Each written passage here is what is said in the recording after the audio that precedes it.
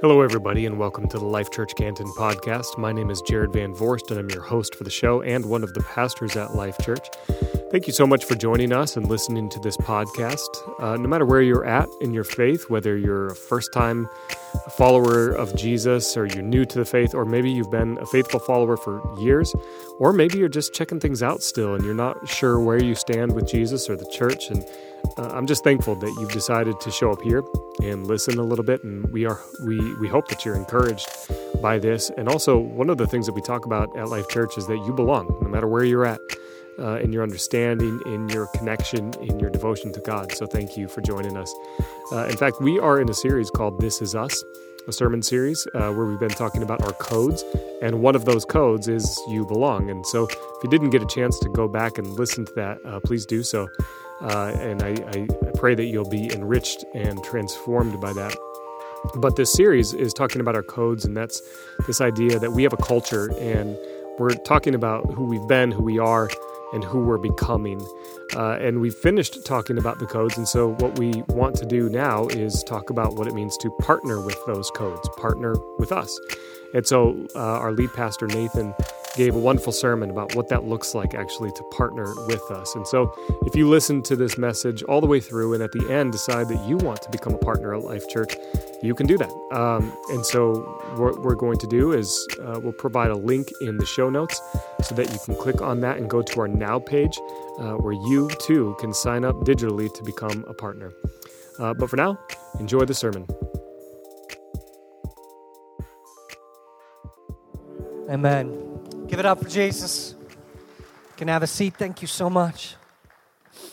Man, whew, it's good to worship with you online and in person.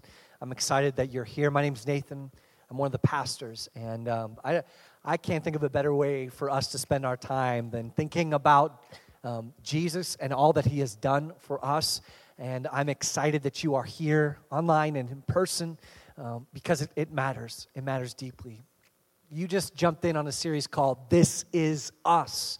And we've been talking about all of our codes, which are on our wall, but hopefully they're starting to be in our hearts. And the code series has been incredible. I want to get to that in just a moment. But I have one thing I want to talk to you about. Whether you know it or not, an election is coming. And most of us know it. Maybe would wish that it wasn't here. And it's been turbulent, to say the least. I want you to know what we're going to be doing. I talked about this in a video earlier this week, but I think it's important for every person to know that we care deeply about you and about what you're going through and about what's going on in our country. We're putting out a paper. It's a position paper on hot-button topics, and one of them is politics. We're putting that out in a couple weeks right before the election. And then on November 1st, I'll be preaching about the election, and I want you to know my heart and what it's going to be. I'm asking every single person to come and be there, even though it could be difficult, because what I'm going to preach about is about our unity in Christ, about what God has done for us and what He is going to do. We want to set up the church so that there is healing and growth in this season. And so the night before, on Monday night at 7 p.m. here at the church and online, we're going to be praying. What would it be like to get together as people who are going to vote differently the very next day and pray for the unity of the church? Well, I think it'll be visionary and powerful. So I'm inviting all of you to be there.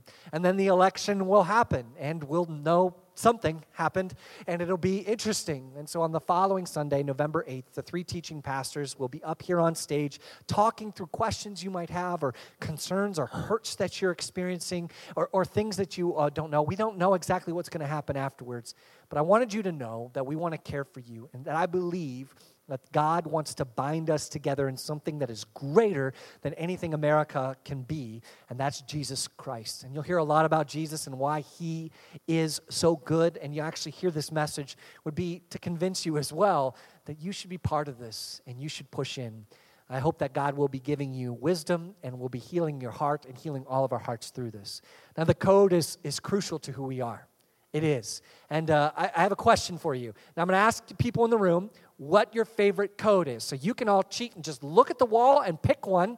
And I'm going to ask you to shout it out in a moment. If you're online, I'd love for you to write down in the comments right now what your favorite code is. And I'm going to go 3, 2, 1, and then everyone's going to shout it out. And you got to shout it loud and proud, like this is your favorite code. Here we go. 3, 2, 1.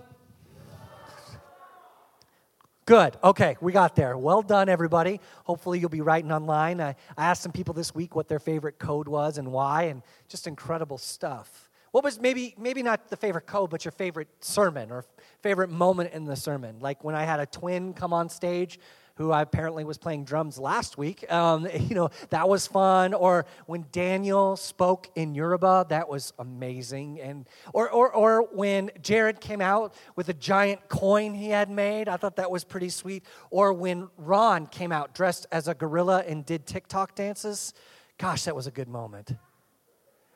And for the people laughing, they've seen all the messages and know that last moment didn't happen.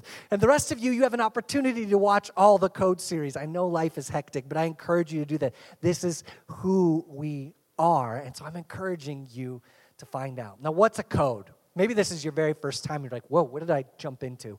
A code is a declaration. It's something that has meaning, and it gives meaning to who we have been. So it helps us understand who we were from the very beginning, our unique voice. But it gives purpose to who we are now. Don't we need that now? We need purpose. We need to know what we're supposed to be doing as Christians, and that's what it does. But it also, a code drives us to who we are becoming. And that's a beautiful thing, something that God is making. And even though our country and the COVID and all the things happening can feel like everything's going to dust and ashes, we just sang about how God makes something beautiful out of us. And that's what This Is Us is all about. But a code, it doesn't mean anything if it doesn't produce anything. In fact, it means nothing if it produces nothing. In fact, I would say it could actually be detrimental. If when you walk through the doors someday soon, or you're here and you walk in, the first thing you're going to see is you belong. And if we say that, but we don't work on it and grow in it, then it could actually be detrimental. It could be bad, and it doesn't have any teeth. It doesn't produce anything. It's like marriage vows that become nothing and irrelevant as soon as hardship comes, or as soon as the children leave the nest, the marriage vows are now forgotten. Or like contracts signed for loans that never pay out at closing, and you actually don't get the house you were hoping to get. Or insurance that disappears when sickness comes, even though it was paid on time for years and years and years. But a sickness comes and then they drop you. That's what the code is if it doesn't drive us forward, if it doesn't mean anything. So today is about partnership and what it means. And I'm going to be calling every single one of you to dive into that. We learned from the Great Commission in Matthew that we have a job to do as Christians if we follow Jesus, to make disciples. We also learned in Ephesians 4 how the church is supposed to function with all the different things that God left for us, specifically Christ. But in Ephesians 4:13, I want to jump back in for just a moment to remind us of what Jesus' hope is for all of us. Why did he leave this for us? A job and a way to do that job. Ephesians 4:13. We're supposed to do this until we all reach unity in the faith. Unity in the faith and in the knowledge of the Son of God, and become mature. Listen, this is my favorite part right now. Attaining to the whole measure of the fullness of Christ. I want each of you to experience the whole measure of the fullness of Christ. But I have a question for you. Online, answer this. But right now, you need to answer this question for yourself. Are you experiencing the whole measure of the fullness of Christ? Do you even know what that means? Or you're like, whoa, I don't know. I haven't really thought about that before. Or yes, I am. Or no, I'm working towards it. Or no, I feel so disconnected from God. I'm not participating in his body right now. But to experience the whole measure of the fullness of Christ, it's beautiful. See, many of us, we think, oh, okay, as a Christian, I say the sinner's prayer. I accept Jesus into my heart. We're going to have a moment to do that at the end. It's important. And then I'm done. I get to go to heaven. I'm now free from sin. And that is a very true thing. But when we limit what Christ has done to us to freedom from something and forget that we have freedom for something, freedom for something to do, we miss the whole measure of the fullness of Christ. If you were made to serve Christ, literally, that's how you were designed. You were designed to serve God. But we only accept that now we can know God, but don't try to serve him and grow in that, then we're only experiencing a partial measure of not just Jesus, but of ourselves. It's not just freedom from something, but freedom for something. We're not saved to escape hell only, but to do something more. So what do I want for us today? What do I want for us today? My call for me is this, but my call for us is to engage the code, to engage it, to make it work for us, to do stuff with it, and then to experience the whole measure of the fullness of Christ. Now pay attention, students. We're talking about partnership, but partnership can be for students as well. In fact, I believe that students lead the way often in these kind of commitments. Our students did incredible things that were partners, including building that pavilion out there. There are incredible potential in you as a student right now. You can partner with this church as well. But before we go any further, I want to explain to you, just for a moment, how I have experienced a new measure of Christ. I think it's important for us. I don't always do this, but it's important for you to understand. So I'd like your permission. Is it okay for me to tell you a little bit of my story? Is that all right? Okay, good. I don't know if you had said no, what I would have done. I probably would have been like, well, I guess we're done with the message. But many of you have heard the story about how my first couple years of college were the worst years of my life. I mean, we all talk about Ohio State's amazing. I also had like some terrible years there because of things that were going on in me. In fact, right now, emotionally, that year was significantly worse than 2020. Now, externally, 2020 is better for most of us, but what I was dealing with was difficult. Never understanding what anxiety was and now dealing with it, or depression, or having hardship in my life. In order to go to school full time, I didn't get loans. They couldn't give me loans, but that meant I worked 60 hours a week to do it and go to school full time. And then I didn't have a place to stay. It was bad. At times I remember I was driving somebody else's car because I couldn't even fix my car. Thank God I had it. And I was literally putting gas in the tank, and I was trying to figure out how many gallons I could put in and still eat that night and still get to work to make money to go to school. It was a brutal time, and I was malnourished, and it was weak. And I told you a little bit about that story, how it ended with me questioning if God was real, crying on the floor of that basement apartment, and then God spoke to me.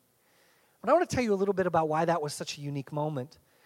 Because at that moment, that was the only time I heard him speak in like a 3-year period where I felt his presence. Up until then, I was alone, and I only felt Jesus vicariously. That's a bad word for it, but like through the body, the church.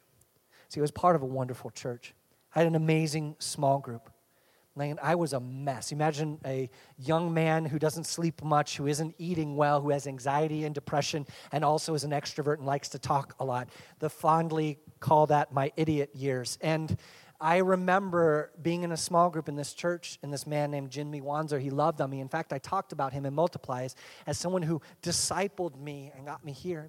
In my small group, I learned for the first time to listen for the Holy Spirit because he decided, hey, we're going to get together. This is a bunch of teenage, like basically young adults, getting together and say, okay, today we're going to spend 5 minutes waiting in prayer and just listening to what God says. And then he worked our way up, and over the course of a semester, worked to an hour of silence with 25 young adults in a room listening to God. I had people use their gifts of generosity and wisdom and teaching and patience, all these different spiritual gifts, including prophecy, where a man said to me, and I'm an idiot at this point, an absolute idiot. I'm dealing with depression. I've got some sin issues I can't deal with. I'm too proud to even ask for help. And a man comes to me, takes me aside and says, man, I feel like God has given me a vision for you. And this man had already proven himself. I know some of you don't know about spiritual gifts, but basically it's this forthtelling, and it's also foretelling. But basically sometimes there's a vision given of what will happen. And this guy, he just had that gift. He couldn't deny it. And he came up to me and he said to me, and get it, I'm a hot mess, like a hot mess of an individual. And he says to me, I see you someday standing on a stage with lights and a microphone in your hand telling people about the hope of Jesus Christ. Right? No, it's about him, right? Right. Why do I share that with you? Because I didn't think anything of me, but the body of Christ surrounded me in that moment. And it told me what God had for me. Because I didn't hear from God at all. And yet he was healing for me. And there was hope in that. It was beautiful. I didn't talk about the fact that I didn't have any money, but you could just see it all over my face. Because a man walked in my small group, came up to me and he says, here, And he handed me a $100 bill. He says, you don't have to pay this back ever. You need this. I know you need this. God just wanted me to, I got this on the way here for you. And for me, holding a $100 bill in my hand, which I had never done at that point, it felt like $500 because you can buy a lot of ramen noodles at Aldi's for $100. And that's essentially what I ate. Now, we served too. We did. I served in the church with my small group. It was a beautiful thing. We did cool things in the church all the time, but we were also part of a homeless ministry. And that homeless ministry, we went to every single month, and we got together and made food and shared it to the people who could come. But then we got in a van, and we went out to 5 homeless camps in Columbus, and we served them. And I was so beautiful because you got to know their names, you got to know them. Many of them followed Jesus Christ. They would get together, and even though they didn't have anything, and even though I felt like I didn't have anything, I could actually have a roof over my head, and I was doing it all because I was moving forward where they were in this place where circumstances and mental illness and other things had caused them to be there. I remember the moment of serving and saying, this is so good for us to serve. And then we started to worship God together. And here I am at -5 degrees outside, literally freezing, worshiping God and watching people worship with abandon because they're so desperate for God. Formational to who I am. I learned to serve at church, but I learned to worship at church, to raise my hands. I know it's crazy. Raise your hands in worship, but it's a sign of abandon. Like I'm just abandoning all my pretenses and I'm just going to worship God. And in this crushing moment where I'm not feeling him move that much, in fact, I have darkness and frenetic anxiety and all these things kind of pushing down on me and nothing seems right, nothing seems good. And I lift my hands and I worship, and for just a moment, I remember that God is bigger than anything I'm experiencing. And there's just this brief flash of freedom. But other days where I'm on my knees, I can't even worship. I can't even do anything, and having people surround me to pray and their voices lifted to who God is and his beauty, because I couldn't do it for myself. I learned to give to the church, to invest. Even I could barely get where I'm going, I still gave to the church. Why? Not because I was saying, hey, if I put this in, I'll get some back. Not at all. That's not the point. I said, because I know that the only person who is sustaining me through this is Jesus, and I don't really feel like it, but I'm going to, because this keeps my mind focused where it needs to be. And eventually in that place with those people, I got better, and I received my calling to be a pastor. Not just from the guy who said, hey, I see it, but later, the church did it. When I encountered the body of Christ, I experienced a great measure of the fullness of Christ when I had nothing on my own. And so my passion and my heart and what I'm going to share for you comes from the fact that I would not be standing here, literally, but maybe I wouldn't even be here on this earth except for the body of Christ. And all of who I am, I became in community. And I could never want anything more for you than for you not to experience exactly what I experienced. I really don't want anyone to, but it'd be worth it if you could experience a measure of the fullness of Christ. And that's my heart for you. I want to share Colossians 1:13-14 because I just shared a lot about me, and it's not actually about me. It's about Jesus. And I want you to read this. This is really, really good, okay? Are you guys still with me? Are you here? Okay. Colossians 1:13-14. Listen to this. For he rescued us from the dominion of darkness and brought us into the kingdom of the Son he loves. That's Jesus, in whom we have redemption, the forgiveness of sins. You see in these letters and what we see all over the Bible, it's just this continual focus on the body of Christ, on we and us, not on you. But it's all about Jesus. Everything is about him. And I'm going to share the next passages, and if it doesn't make you just crazy about who Jesus is, you're not really listening. So I want you to be ready. Is it okay if I share with you how big a deal Jesus is? Is everyone ready for that? Good. Okay, if you're not, get ready. Here we go. Verse 15. Listen to this. I can't even imagine what all this means. The Son, Jesus, is the image of an invisible God, of the invisible God. The firstborn over all creation. Not only that, for in him, all things were created. Things in heaven and on earth, visible and invisible, Whether thrones or powers or rulers or authorities, all things have been created through him and for him. He is above or before all things. And in him, all things hold together. Now, I could dwell on that all day. I could. He's the image of God. He's the creator of all things. He's the King of kings and Lord of lords. We could not spend better time with our day than just talking about all that Jesus is over and over and over again. And we would not be done by the end of the day. And it should change us, because when we focus on him, we remember our place in it. The universal and cosmic significance of Jesus. All things are held together in him, and yet he came in person. He is the organizing principle of the entire cosmos. Let's let that sink in. And he invites you. No. He commands you to know him. To know him. To experience him. This is incredible. Well, how does he do this? Why does he do this? Got to read what's next. And this is the principal verse I want to explain to you today. Colossians 1:18, first half of it. And he is the head of the body, the church. Man, sometimes we skip right over Scripture, don't we? We just keep reading. Yeah, he's the cosmic. Well, okay, he's cool, he's big, huge, everything. We don't really sit and dwell on it. And then we skip over this. He includes all this huge cosmic significance, universal stuff, big things, creation. And then he says this thing. And he is head of the body, the church. And you realize that it has as much significance as everything else that he had just said. It is his body. I have a head and a body, right? And really, you don't really refer to people as just their head anyways. You're one thing. But in this verse, he's trying to explain that to them, that Jesus is the head. Often we like to separate Jesus from his body. What do you mean? We often like to just talk about Jesus, the head, like we beheaded him, and forget about his body, because his body's kind of sometimes a mess, right? We're kind of a mess. If his church is his body, I'd rather just interact with Jesus only. And many people have done that.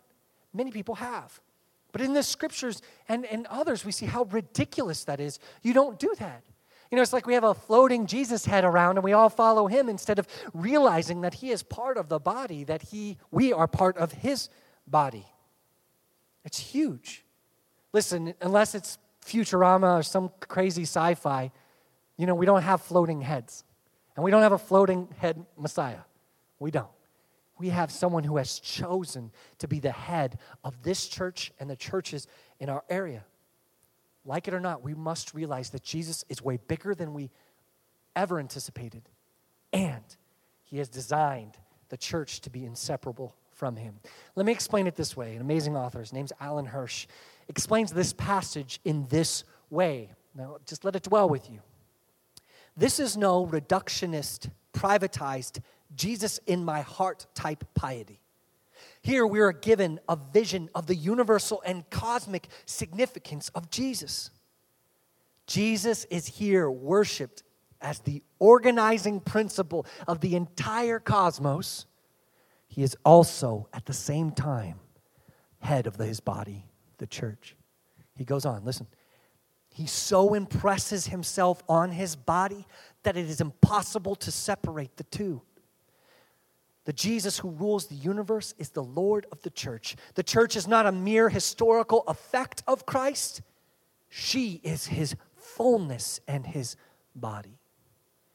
Therefore, to encounter Christ the head, one will need also to encounter the body of Christ, for they are indivisible.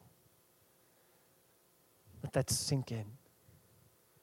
The indivisibility of Christ.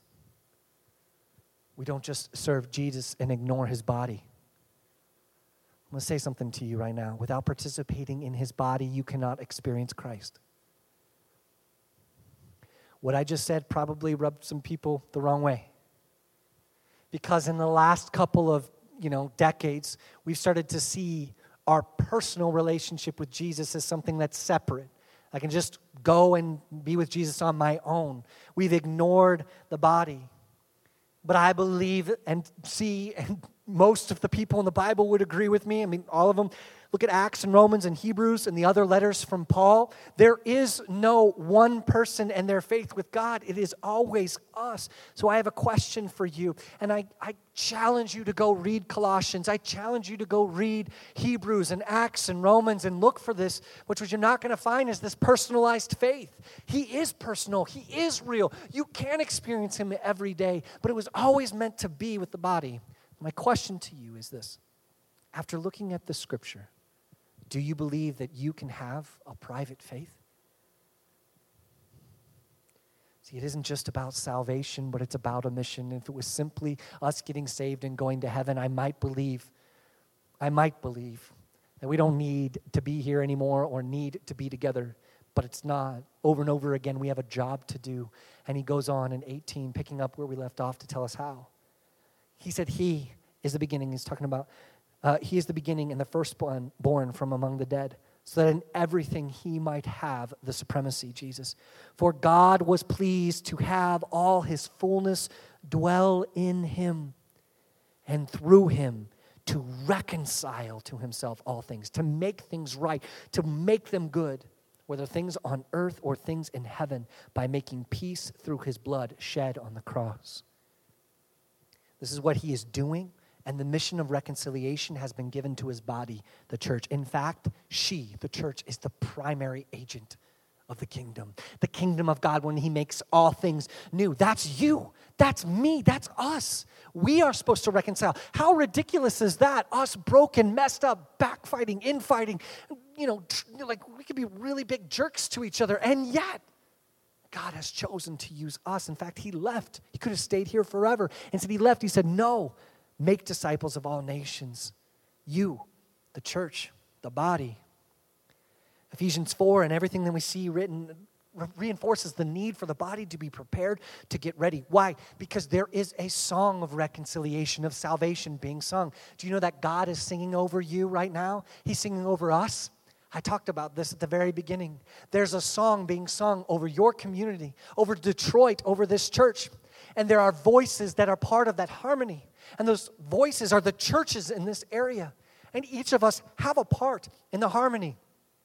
And if God's singing a song of reconciliation and he's called us to be part of it and we want to be part of the song, then we better be part of his body. It's such a logical progression of what God is doing. This is our voice. This is our part to play. And you will experience the whole measure of the fullness of Christ. And so everything we've done about designing partnership, which we've been in for a year, everything we've done about talking about the code, everything has led up to this moment where we believe this helps us see God move in a new way. So my call for you today is to partner with us and engage this code. Partner with us, everyone in the room, and engage this code and make things change. These are the commitments you'll make as becoming a partner. They position you to experience the whole measure of the fullness of Christ. You know that's my heart for you. We were made to figure out our life's work. We're supposed to have a statement about what we believe God has called each of us uniquely to do in seminary. And I was talking about it last night at a fire, and mine is to position people to experience the transformational work of the Holy Spirit. So everything I do is to position people in that moment, not to force them, not to create some kind of formula to make people change or to adapt to some kind of system. No, all the systems serve a purpose of putting you in the place where you get to actually talk and experience God, because that is your right if you believe in Jesus Christ. But most of us forget it.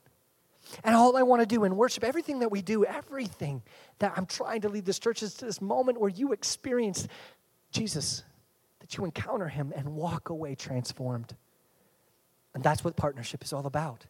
These 6 commitments go with our 6 codes to give them teeth, but also to position people to experience God and grow. They're the training wheels. These commitments are the training wheels to finding the balance and the rhythms of what it means to follow Jesus, so that you can take those training wheels off and soar. See what God can do. I don't want us to survive. I want us to engage in the ministry of reconciliation. So I'm going to run through them really quickly, because it's important to me. We're going to start, if you're following online right now at lifechurchcanton.org/now, you can go to partner with us, and each of what I'm going to tell you about the commitments are there along with their corresponding code. I'm going to start at You Belong, but there it starts with Driven by New Life, so you can scroll up and down if you need to do that. I encourage you to watch because I'm going to be asking you to make this commitment. The first one is You Belong. You belong. If we are one body and Christ is the head and you belong to Jesus, you definitely belong to us. So here you belong. You don't have to behave a certain way and then believe a certain way and belong. You belong first. Then you'll start to believe and behave. See, belonging is for becoming, but if we switch those and try to make people become before they can belong, they'll never have the safety to open themselves up to be transformed by Jesus. And we know that. So you belong. Now, how do we partner with that code? I will join or lead a life group. If you didn't hear from me, I was transformed by a small group. It's where I found care and healing and growing, and so will you, and you can also lead people into it. So as a partner, you further the mission of Christ by agreeing to join or lead a life group. Second is encounter Jesus. Encounter Jesus, we already made a huge case for why that is so important. I want you to really meet him and be transformed. And so I want you to encounter Jesus, which means each of us will commit to these things as partners. I will pray, study the Bible, and submit control of my life to Jesus to grow in my faith, to encounter Jesus daily. These disciplines, which I learned, actually help everyone. I mean, it's not like a new thing. Everyone can learn to do these disciplines. It's right in the scripture what he's called us to do. But these disciplines do that. Now, we like the first two, pray and study the Bible. But then submitting control, that one we don't like.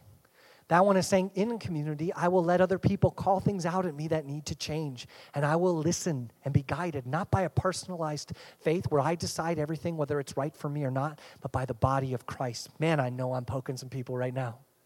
That's okay. This is the commitment you'll make. And when we do this, another measure of the fullness of Christ will be experienced by you and others. Relentless pursuit of one more. Arpum. You like that one? I like the alliteration there. Not alliteration. What's the word for that? Anyone in the room? When you take the words, someone said it. Relentless pursuit of one more. Jesus' heart for us is relentless. He'll never stop coming after us, and we won't stop coming after people. Not in a bad way, but like in a way to pursue them for Jesus. And a measure of the fullness of Christ is to engage Jesus' heart for the lost. One of the things I didn't share with you is I learned how to have communication with people who are different than me. I worked at a place called Johnny Rockets. Anyone heard of Johnny Rockets? No? Okay, I had a couple people who learned about what Johnny Rockets is. There's one at like Cedar Point or anything. But essentially it's like a 50s burger joint, but you had to dress up like you were in the 50s and you had like little coin chasers and the white hat. You know what I'm talking about? It was a lot of fun. So it was kind of a themed place. But the deal was when certain songs came on, you had to stop what you were doing and dance a choreographed dance with all the other waiters, which I did. And then you would get paid tips. So you could say I danced for money. I mean, it's technically fair, not exactly what that means, but yeah, it was an interesting place. So it attracted interesting people. I wanted because the tips were good. Like, I just wanted the money, but there are some people who went there because they actually enjoyed that a little bit more.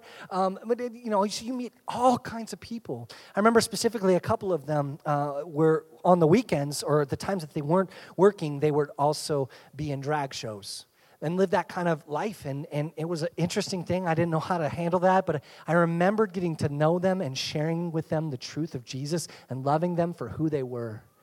That's a beautiful thing. Why? Because we relentlessly pursue one more for Jesus, no matter where they're at, no matter what's going on, no matter whether we feel comfortable or not.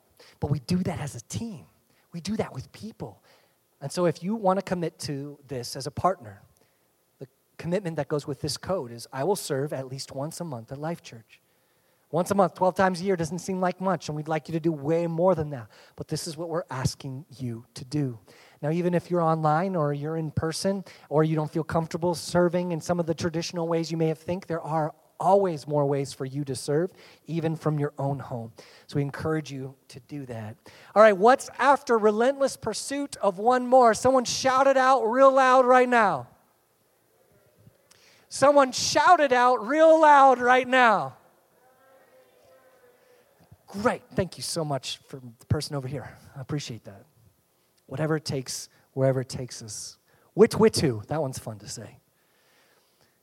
Whatever it takes, wherever it takes us, as long as, it's convenient for me. No, we know that. We know that there's a cost. We know that this is hard. We know that it takes sacrifice. Now, this doesn't fully encapsulate all of what we want to see from whatever it takes, wherever it takes us. The outreach, the mission, the church plants, the things that we want to do.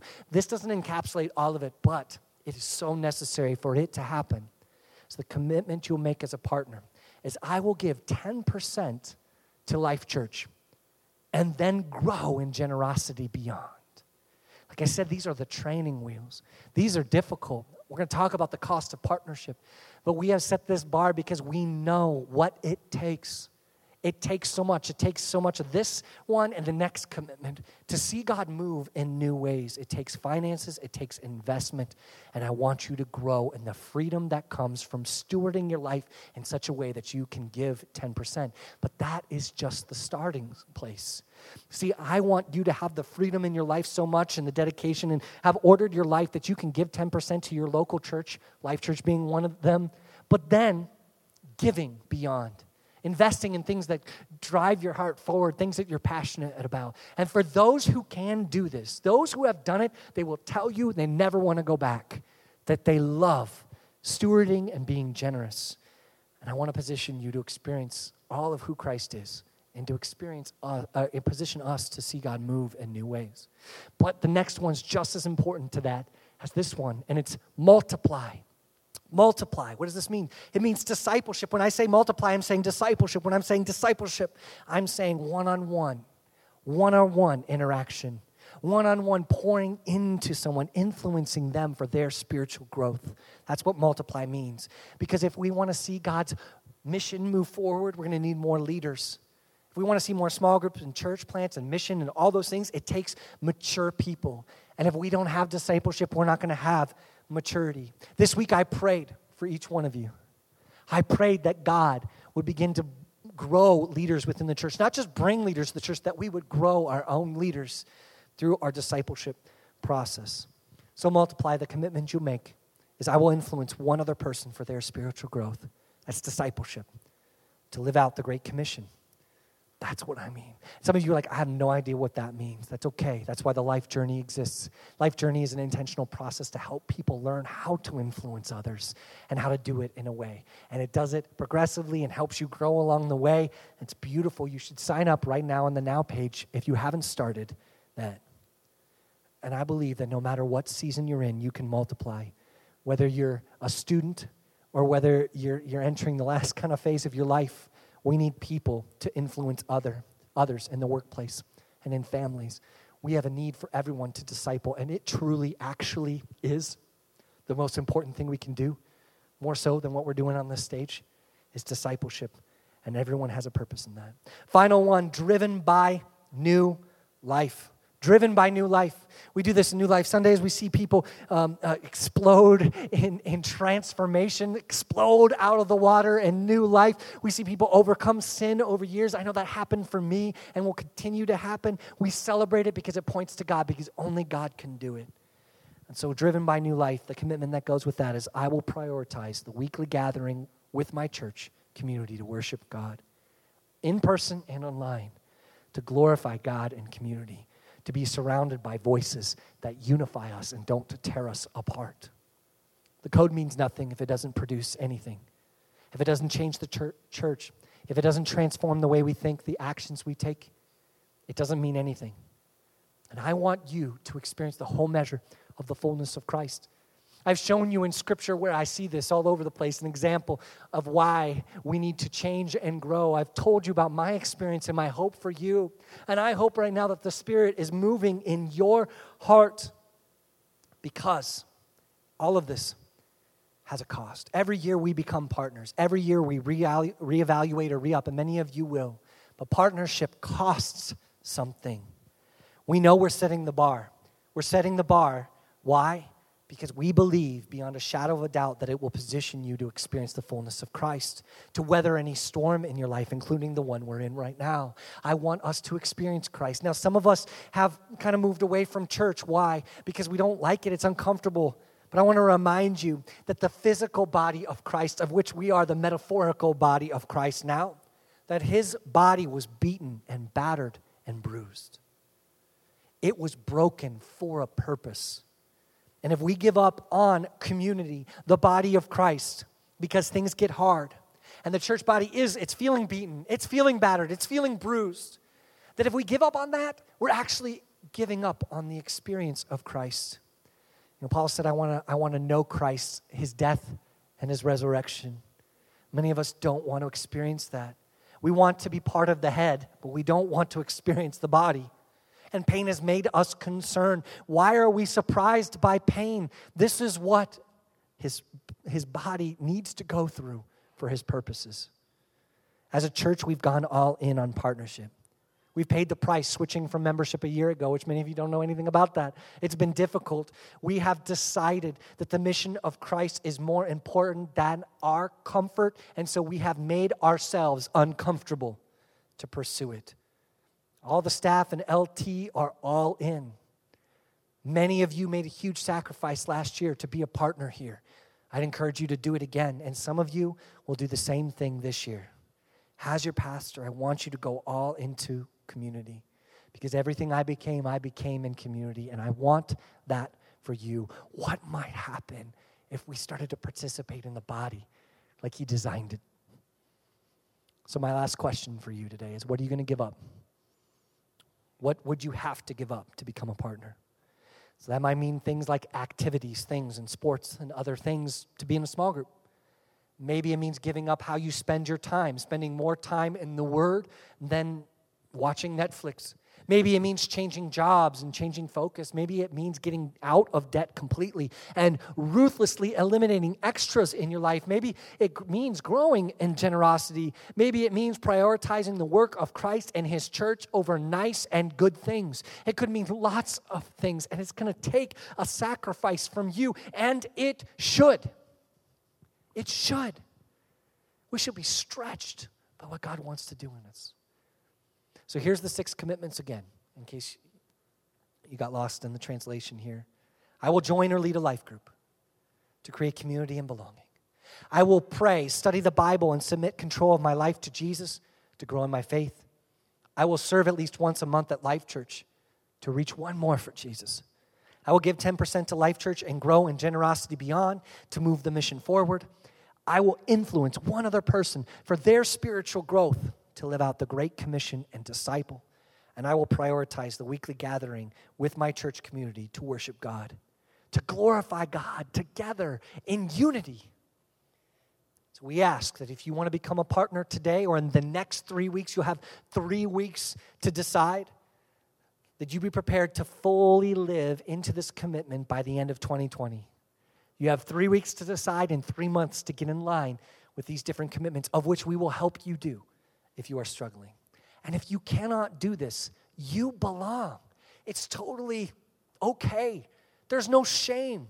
My heart is that you will get there and that we need to help you get to that place. You can participate in as many of these as you can. You can serve here. You can give here. You can be a part of what's going on. You can get prayer from the pastors and call. You can ask for appointments. You can get married. You can get baptized. You can do so many things. I'll tell you what partners do and what they get to do, but you can be, you belong, you are here. There aren't going to be every person who becomes a partner because we have set this bar high on purpose. But we know that we can't just set a bar and not help you get there. And we want to coach you through that and help you mature and grow. And even if you're like, hey, I'm not going to do this one because I don't agree with it, that's totally fine too. But I want you to become a part of the life journey, join the life journey, and help yourself grow into it. As a partner, if you're a partner, you'll be able to serve in high-level leadership roles, people who, the leadership team of the church, the nominating committee who help guide our church, if you're a partner. You get to vote on the lead pastor when my time is done. Hopefully that won't be, within this year. I don't have any plans for that, like whatever, but it's important. You get to vote on the budget. You get to vote on major financial decisions. And my hope is that partnership grows over the next 15 years, that I would see it grow into this incredible thing that God uses. See, I believe in this church. I believe in this place. I believe in you. I truly do. And I want to partner with you. I want to be one of the ones who partners together to see what God can do. Because of this, we will see a transformation. So partner with us. Partner together. This is me. I commit my family to this. This is us, the leadership team and staff and many others have agreed to do this together. Add your voice to the song. Add your voice to the harmony. Stretch yourself to see what God can do in you. I'd love for you to partner because I believe it will drive the mission forward and allow you to experience something new of our Lord and Savior Jesus Christ, which is why we do all of this. So this is how you can do it. Within the next 3 weeks, you can go to lifechurchcanton.org/now. Encourage all of you to do that right now. And you can go and see Partner with Us. You can go on there and see, and you could re-up. If you've already been someone who's been a partner, you're just re-upping your partnership for one more year. And if you're someone who is ready to partner but hasn't gone through our class, you'll be able to do that as well and sign up there. Each individual, students, spouses, you need to partner for yourself. So we don't just do a whole family, it's one at a time. And every person has decided to do this. I encourage you to do it. As we finish right now, what we do to encounter Jesus every single week is we invite people to experience him for the first time, to choose to follow him. And so I want to do that with you right now. Can we all stand? This is why we exist, to see people come to faith and grow.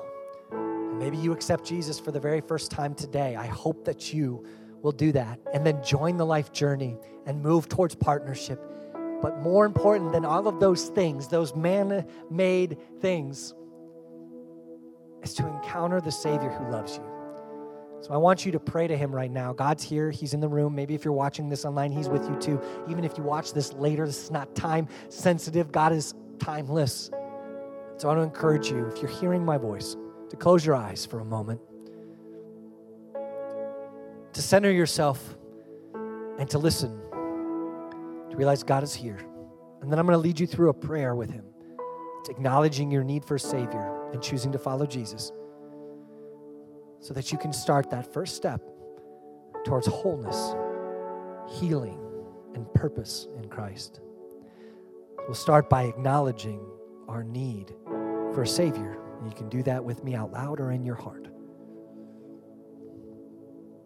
God, I need someone to rescue me. I have a price on my head that I can't pay. But Jesus, the author of creation, everything created in him, came as a man, fully God and fully man, and lived a perfect life so that he could die and pay for my imperfect life. I can't understand that fully, but I can choose it. So today I choose to follow Jesus, to lay down my way and pick up his. And in so doing, be made clean, perfect, and even righteous in his eyes. I choose to follow Jesus for the rest of my days and to see what he can do through me as part of his body, the agent of reconciliation in the world.